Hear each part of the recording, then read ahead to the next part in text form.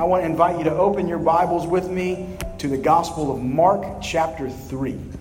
Gospel of Mark chapter 3 is where we're going to be this morning. If you don't have a Bible, just slip up your hand and we'll get one to you. And when you get that Bible, turn it to Mark chapter 3. All right? So as you turn there, we finally made it to chapter 3 of Mark's Gospel. It's taken us a while. We started this back in August. But before we get into it, I want to take you back on a tour through what we've already seen. A tour of where we've already been. And so to do that, you actually need to flip back a couple chapters to chapter 1. In chapter 1, Jesus makes a very important statement that characterizes his entire ministry. You find it right there in chapter 1, verse 15.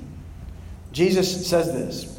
He says, "The time is fulfilled, and the kingdom of God is at hand. So repent and believe in the gospel." The key word there is the kingdom of God is at hand. It's here. It's invading from heaven to earth. Okay? But here's what you need to understand. The invasion of God's kingdom is not like a contemporary example, like the invasion of the Russians into Ukraine. It's not like that. God's kingdom does not come to kill, but to heal. And God's kingdom comes to the needy and to the outcast, not to the elite and the self-righteous. That's a very important distinction to make. And we've seen that through these passages. Take a look in chapter 1. In fact, let's bring this to the screen. We can bring that first list to the screen. These are the kinds of people that Jesus goes to first in the Gospel of Mark. It's the needy, it's the outcast, it's the lonely, it's the suffering.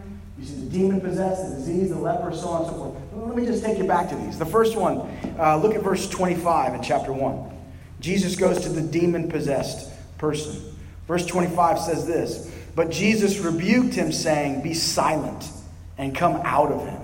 And the unclean spirit, convulsing him and crying out with a loud voice, came out of him." Quite a moment, right? The next you see is Jesus goes to the diseased person. Pick up in verse 32. It's quite a night that they had as the disciples. It says this, "That evening at sundown, they brought to him all who were sick or oppressed by demons. And the whole city was gathered together at the door." Verse 34, "And Jesus healed many who were sick with various diseases, cast out demons, and he would not permit the demons to speak because they knew who he was." Go forward a few passages. Go to verse 40. This is one of my favorites. This is when he heals the leper. Remember this about the leper. They had a contagious disease, right? Contact risked you catching that leprosy. And so the leper was the loneliest person in Jesus' society. They were outcast to the outskirts of town. They couldn't work. They couldn't see their family. They couldn't marry. They lived a miserable life, and no one would touch them. In fact, this is how it worked for the leper. If the leper did come into close contact with people, if they did walk through, say, the main path through downtown, they would have to yell out, "Unclean! Unclean! Unclean!" So it was a warning so that everyone would run away in fear of making contact and catching leprosy. So you can just imagine mothers grabbing their children and running away. Old men and old women running away from this person, yelling out, "Unclean! Unclean!" Everyone runs. But not Jesus. Verse 40. "And a leper came to Jesus, imploring him, and kneeling, saying to him, 'If you will, you can make me clean.' It says here, Jesus, moved with pity, Jesus stretched out his hand and touched him and said to him, 'I will, be clean.' And immediately the leprosy left him, and he was made clean." The next person you see Jesus going to is the paralytic. Well, actually, this person was brought to them in that dramatic story where they rip open the roof, right? Imagine if that was your house, and they let down this man who's possibly never walked before right in front of Jesus. Pick up in chapter 2, verse 11. Jesus looks at him and he says this, "I say to you, rise, pick up your bed, and go home." And he rose and immediately picked up his bed and went out before them all, so that they were all amazed and glorified God, saying, "We never saw anything like this. Last example I want to show you is the tax collectors and sinners. Pick up in verse 15. Jesus caught a lot of flack for this. It says, "And Jesus reclined at table in his house," that's Matthew's house. "Many tax collectors and sinners were reclining with Jesus and his disciples, for there were many who followed him." Let's stop there. Here's something we have to understand about Jesus through all these stories. Jesus did not care all that much about PR. He didn't care about it. He did what he did. And because of that, he's breaking all the rules and regulations. And here's what happens. He built a very bad reputation with the authorities of his day.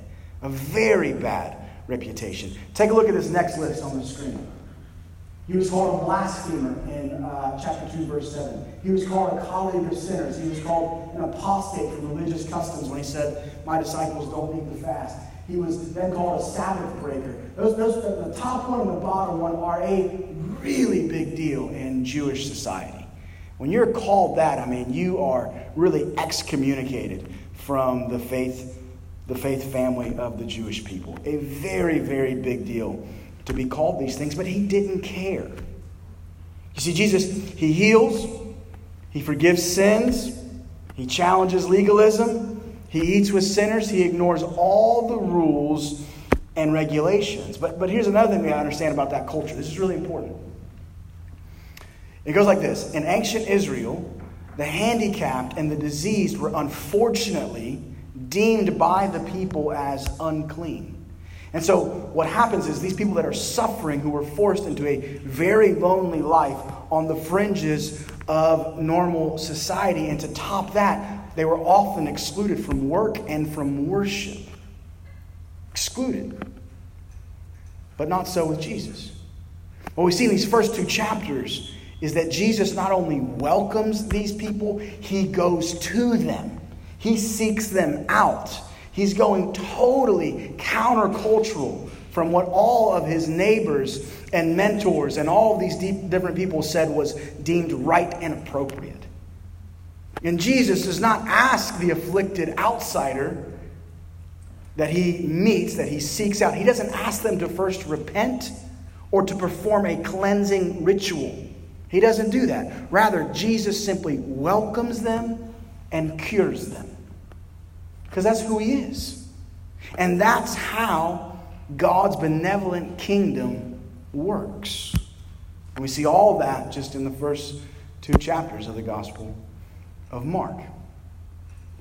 But today, there's a plot twist. Today, it takes a turn. Here's what happens. All of this activity gets Jesus into some pretty major trouble. And the local authorities go around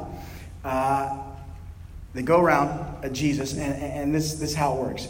At first, they're concerned with him. Then they start to question him. And then they want to kill him.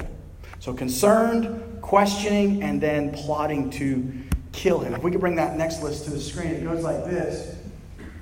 In chapter 2, it begins with silent accusation. You see that right there.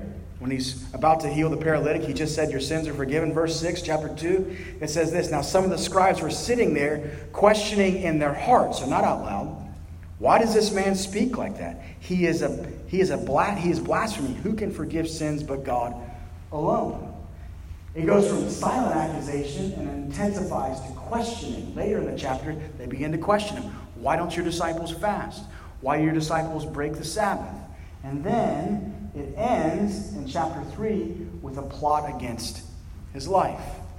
So concerned with him, questioning him, and now wanting to kill him. All this brings us to chapter 3. Okay? So now you have a bit of a real-life portrait of what Jesus was doing, of what Jesus believed, and of what Jesus was up against. And before we get into this passage, I'm going to give you another treat and let you watch a movie, just like when you're in class in high school. Like, today's a movie day, and you don't have to take notes. It's like, yes, great. Yeah, there we go. Okay? So I want to start by showing you this film again. This is The Chosen. I'm sure many of you have seen this. And again, I just want to give a little caveat. It's an artistic display of this passage. So there's a few notes that are missing. One of them I think they miss is the anger that Jesus had that you're going to see in the verse. and they rearranged the events a little bit. But I still think it's a really good starting place. And then we'll get into it and study it verse by verse. So let's bring the lights down and let's go ahead and watch this clip together.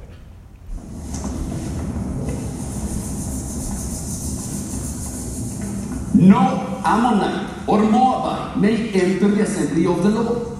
Even to the 10th generation, none of them may enter the assembly of the Lord forever. Because they did not meet you with bread and with water on the way. Shalom. Even to the 10th generation, none of them may enter the assembly of the Lord forever. I see. Because they did not meet you with bread and with what?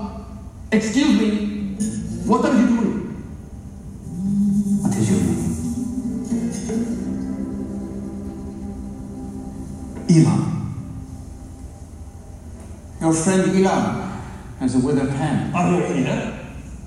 It is not lawful to heal on Sabbath.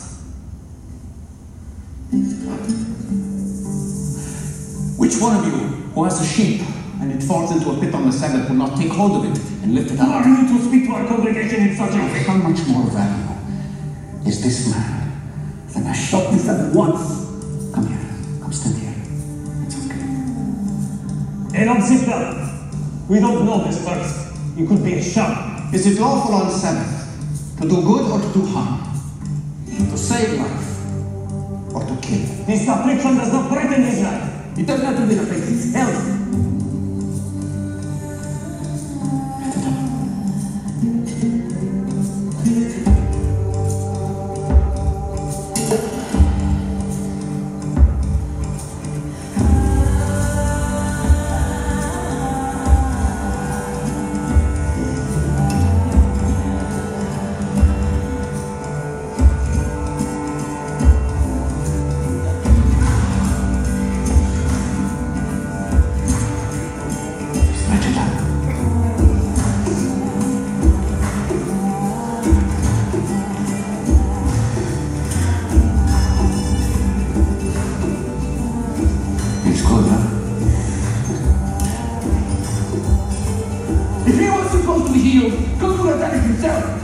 Interesting point.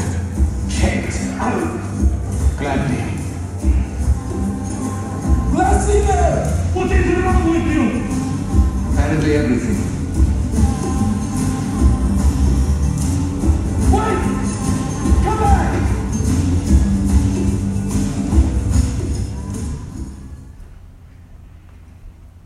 So, quite a moment in the life of Jesus. Did you see the disciples when he started being healed? They were like, yeah, that's our guy. I like that part. So we'll start there, but let's pick up in the verse. Okay, I want to go through this, and I want to bring this even more to life. Maybe even more than the film did. So pick up in verse 1, chapter 3. It reads this. Again, Jesus entered the synagogue, and a man was there with a withered hand. And they watched Jesus to see whether he would heal him on the Sabbath, so that they might accuse him. Pause there. So get the scene. It's a synagogue. It's a house of worship, somewhat similar to this. The place is full of people, and there's a man there in the service with a disabled hand. And what you have in verse 2 is you have these religious leaders who are conspiring, who are colluding, right? And it says they're basically lurking in the shadows of the synagogue. And verse 2 says that they watched Jesus so that they might accuse him. So you have these rabbis and these Pharisees, these Sadducees, all these religious leaders and political leaders who are waiting to catch him in a moment when he breaks the law, the Sabbath in this case. And so Jesus knows this. He walks in. He's aware of who's there, right? And the question is, well, what does Jesus do? He doesn't have to heal the man and provoke the situation, right? He sees the man there with the withered hand, the disabled hand, but he doesn't have to heal him. He knows that the authorities are there. He knows what they're up to. And so he doesn't have to create conflict and controversy if he doesn't want to. And we might ask, why poke the nest? Why do this? Well, let's go to verse 3. And Jesus said to the man with the withered hand, "Come here. Come here." So stop there. We're going to keep doing this. We're going to look down, come back, look down, come back. So verse 3, it says, he says to the man with the withered hand, "Come here." So does Jesus remain quiet and avoid the conflict? No, not at all. He runs to it. He provokes it. And not only that, Jesus is interrupting the worship service in this moment, right? The rabbis likely were reading from the scrolls and preaching. That's what they did then, like we do now. And Jesus interrupts the service, goes to the center of the synagogue and says, "You, come here. Come here." So it interrupts the whole thing. He calls him to stand up and to come to him. And you can imagine what this man might have felt like, right? When Jesus calls him out, interrupts the service and says, "Come here." This is how I would have felt. I was like, "Oh no." Is he talking to me? Is he calling me? Right? I don't want to upset my rabbis. I don't want to upset the service. I don't even know this man, but he's calling me to come here. And it's possible that he probably didn't want to go along with it, this prophet he didn't know. He didn't want to upset the service. And it's possible, had he known that his handicap would have been put on public display that day, that he might have missed synagogue altogether and not shown up. You can imagine what he might be going through. But what the passage tells us is that he did stand up. He stood up and he quietly went to the center of the synagogue where Jesus stood and where everyone was now staring. And so what is Jesus about to do? Take a look at verse 4. And Jesus said to them, so this is to everyone, "Is it lawful on the Sabbath to do good or to do harm, to save life or to kill?" So he asks a question. Up until this point in Mark's gospel, we just did a little bit of a tour. What you see is that Jesus was the one being questioned, left and right. He was the one getting hit with all the questions. But now here, Jesus is doing the questioning, right? And what you find is that these religious leaders, he's talking about the Sabbath. These religious leaders, they had taken the Sabbath, this holy day that God made from the beginning of time, and they piled onto it all of these rules and regulations. In Jesus' day, it was an oral tradition that every child learned, and later it became written down. It's called the Mishnah, just a couple centuries later. But it's all these rules and regulations, and they're piled on, and they're missing God's original intent for the Sabbath, so much so that in Jesus' day, the Sabbath became more of a burden than it was a real gift to the people. And so Jesus boldly calls them out with a question in verse 4. He knows they're there. He's provoking the nest. And he's saying this. Is it lawful? You've questioned me. It's now my turn. Is it lawful to do good on the Sabbath or to do harm? To save life or to kill it? And so what do they say in return? How do they answer him? At this point, I believe you can cut a knife through the tension that's in that service. It's been interrupted. It's been provoked. He's questioning the leaders, right? Everyone, I think, must have been tense in their chairs. And take a look at what happens. Verse 4, he asks the question and it says, "But they were silent. And Jesus looked around at them with anger." Don't miss that. I don't think they got that right in the film. It says he looked around at them with anger, grieved at their hardness of heart. So they wouldn't answer him. Jesus always answered their questions. You see in chapters 1 and 2. But he got nothing but silence in return from them. And I think it must have been a deafening and uncomfortable silence that filled the synagogue, made it a bit awkward and tense. And you can just see here in the verse, Jesus scanning the room, waiting for an answer, furious with anger. In fact, here, Mark uses 3 really strong Greek words to convey how furious Jesus is that don't appear anywhere else in Mark's gospel. I mean, he's trying to make the point that he was very, very angry. And remember where Mark's gospel came from. Peter. Peter was the eyewitness, and Mark was the scribe that wrote it down. And so Peter recalls on that day, oh yes, I remember, I saw his eyes. He scanned the room and he was angry that they were cowards and did not answer Jesus' question. So Jesus is stewing in the silence of them not answering. And so what does Jesus do? Pick up on verse 5. He looked around at them with anger, grieved at the hardness of heart, and said to the man, stretch out your hand. Stretch out your hand. He goes there, right? Stretch out your hand. Now, again, pause. Think of it. This man, they gave him the name Elon. We don't really have a name, but we'll go with that. All right, so he's standing there. Jesus is there. He tells him to stretch out his hand. I think this man must have probably been nervous with the whole congregation staring at him. And the reality is he didn't have to stretch out his hand. He could have collapsed under the pressure, and he could have ran out of the synagogue. And if I was there, again, just thinking about this passage this week, if I was there at this point, I'm probably standing on a chair to see, what is this man going to do? Is he going to stretch out his hand? And if he does, what's going to happen? Right? This prophet has just thrown this whole service into chaos. And so is he going to do it? Is he going to stretch out his hand? Or is he going to run? Pick back up in verse 5. Jesus says to him, stretch out your hand. He stretched it out, and his hand was restored. And you saw it in the film. And I think the way they depicted that is, I suppose, how it went. Miraculous. If I'm there, my mouth is now on the floor, right? He just healed my friend Elam's hand.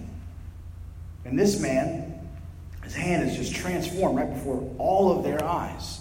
And again, if I'm there, I'm like, this is the best synagogue service I've ever been to. Like, I'm glad I brought Jim, my unbelieving neighbor, with me this week. Like, wow. It's usually not like this. They don't really preach this well, I mean, I'm glad I'm there. Just, you got to get into the scene. If you don't read the Bible that way, then you're not going to love the Bible. But if you read it like it really is, it's a story. Let it play out. You really come into the text. And so at this point, everyone's floored. They can't believe their eyes, right? But the passage tells us not everyone. Not everyone was floored. Not everyone liked this. Look how the passage ends, verse 6. The Pharisees went out and immediately held counsel with the Herodians against Jesus, how to destroy him.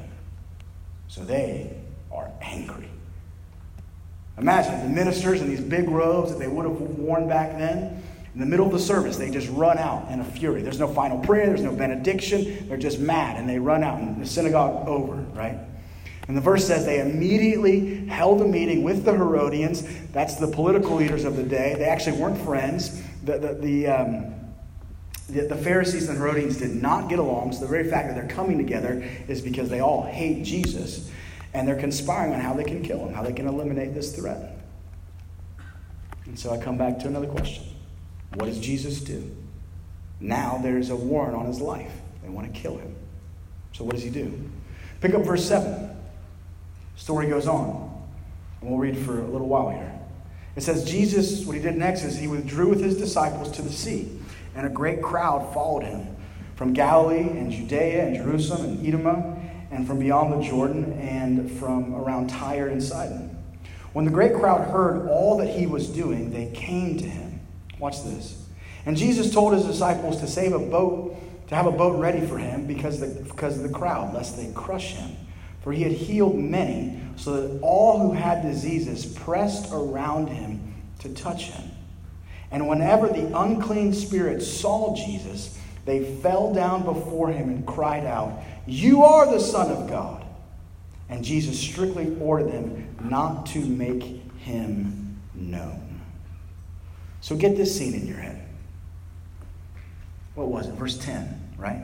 Imagine this horde of suffering, diseased people with all kinds of ailments coming around him to the point where Jesus is afraid he's going to be crushed by the weight of them.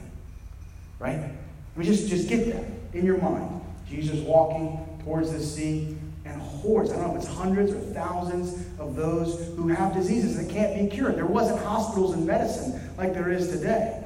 Now, thankfully, there wasn't the healthcare insurance debacle we have, but there wasn't easy medical help back then. And so if there was a healing prophet, you went there. Your mother has an issue, your cousin, you got them there. And it says there were so many pressing in on him to be healed that he was afraid he'd be killed, crushed by the weight of the crowd. It's quite a sight. And then to top it off, verse 11. What you have here is these demon-possessed people that when they come close to Jesus, they're flailing to the ground, bowing down before him, and they're crying out, "You are the Son of God." I mean, that's quite a Tuesday, I mean, that's you don't go home and unsee that. You've seen it, you ain't going to unsee it. I mean, that's a really dramatic moment. But the story goes on. Verse 13. And Jesus went up on the mountain and called to him those whom he desired, and they came to him. And he appointed 12, whom he also named apostles, so that they might be with him, and he might send them out to preach and have authority to cast out demons. He appointed the 12, Simon, James the son of Zebedee, John the brother of James, Andrew and Philip, Bartholomew, Matthew, Thomas, James the son of Alphaeus and Thaddeus, and Simon the Zealot, and Judas Iscariot, who betrayed him. So, what's Jesus doing? He's getting the band of brothers together, and it says after this that he headed home. Verse 20. Then he went home, and the crowd gathered again, so they could not even eat. It's a really big crowd that you can't even eat. So he heads home. Well-deserved rest for the Messiah, right? I mean, we've read what he's done. The whole city at one point gathered at his door, and he healed all of them, right? So he heads home. And these next two verses are where I want to end. In these next two verses, there is a serious twist in the plot. Let's take a look at it. So verse 20, then Jesus went home, and it says that the crowd gathered again so they could not even eat. And when his family heard it, they went out to seize Jesus, for they were saying, "He is out of his mind." End of the verse. Did you catch that? Some preachers don't like preaching on that one. I like it. I think it's true. It says his family, don't miss it, they thought he was crazy. Now Jesus, right, you have Mary and Joseph. It's likely that Mary was not in on that. Most scholars think Joseph had already passed away. And most scholars will tell you that Jesus had both brothers and sisters. He probably had a big family, because big families is what you had in that time period. And so the scene here is the siblings think he's going crazy. That he's out of his mind to be doing all of these things and claiming that he's the Messiah. And so it says they went to heal him. So think about everything we've covered, right? Three main things I want to draw your attention to. The religious rulers want to kill him. His family wants to seize him. They think he's mad. But the demons, in verse 11, are falling down before Jesus and crying out, "You are the Son of God." There's three different responses here. Very, very different. The leaders think he's a threat. His family thinks he's a threat to himself. But the fallen angels know that he is the Son of God. Let me say it another way. The religious plan to execute him. The family plans to institutionalize him. But the demons fall down before him. And so we come to the end of these stories, and we have to ask this question. Which is it? Is Jesus a liar, a lunatic, or is he Lord? These are the three only responses that the great writer C.S. Lewis brought up last century. Liar, lunatic, or Lord. And you see all three of them play out right here in this passage. And this really has been the debate of history. Which is he? Time magazine named Jesus the most influential person that's ever lived. And you don't need Time magazine to say that, but that's helpful, right? Most influential person that ever existed is Jesus of Nazareth, who we believe to be the Son of God. But this has been the debate of history. Who is this strange man that walks through the pages of history that claims to be who he says he is? Who is he? Which is he? Men and women throughout every century since his birth have had to make that very decision. Was Jesus a liar? Was he claiming to be someone he's not? That when they questioned him, the authorities, they were right to question him because he was lying. They were right because he was the greatest con man that ever lived. Was he a liar? Was Jesus a lunatic? Was he delusional about who he was? I love that interview with Bono. We've showed it before. Bono of U2. He says, look, Bono kind of goes off with the same threefold response. He says, you know, it's not that he was just a teacher or a prophet. He claimed to be the Son of God. And he was, like, really into himself. He had serious rock star mentality. Like, he was all about him, about who he claimed to be. So it's not he was just a great teacher. It's either he was Lord or he was nuts. He was so self-indulgent. He was a lunatic. He was deluded. He was the greatest madman that ever lived. So liar, lunatic, the only other option is, was Jesus truly Lord? Is he Lord? Was Jesus telling the truth and is in fact the Son of God? Every person that is born, I don't know the statistics, but there's so many children born across the world today, right? Anyone's birthday in here, just so we know? So who knows how many children are born today? Every person that is born into this world has to decide which he is. Most influential person in history. Doesn't matter where you live on the planet. Some still don't. They're called unreached people groups, but many are. They've heard of Jesus, and they need to hear more. But everyone that's ever born in this world has to decide which he is. Every person is confronted with the claims of Jesus and has to make a judgment call. Philippians 2 says it this way. Let me just read it to you. It reads this: Therefore God has highly exalted him and bestowed on him the name that is above every name, so that at the name of Jesus every knee should bow, in heaven and on earth and under the earth, it says, and every tongue confess that Jesus Christ is Lord, to the glory of God the Father. See, friends, one day, in the end of history, all will know the truth of Christ. It says all will bow and confess in the heavens, on the earth, and under the earth. What we need to do today, I believe, is thank God that we already do. Thank God that he's already opened our eyes to Christ.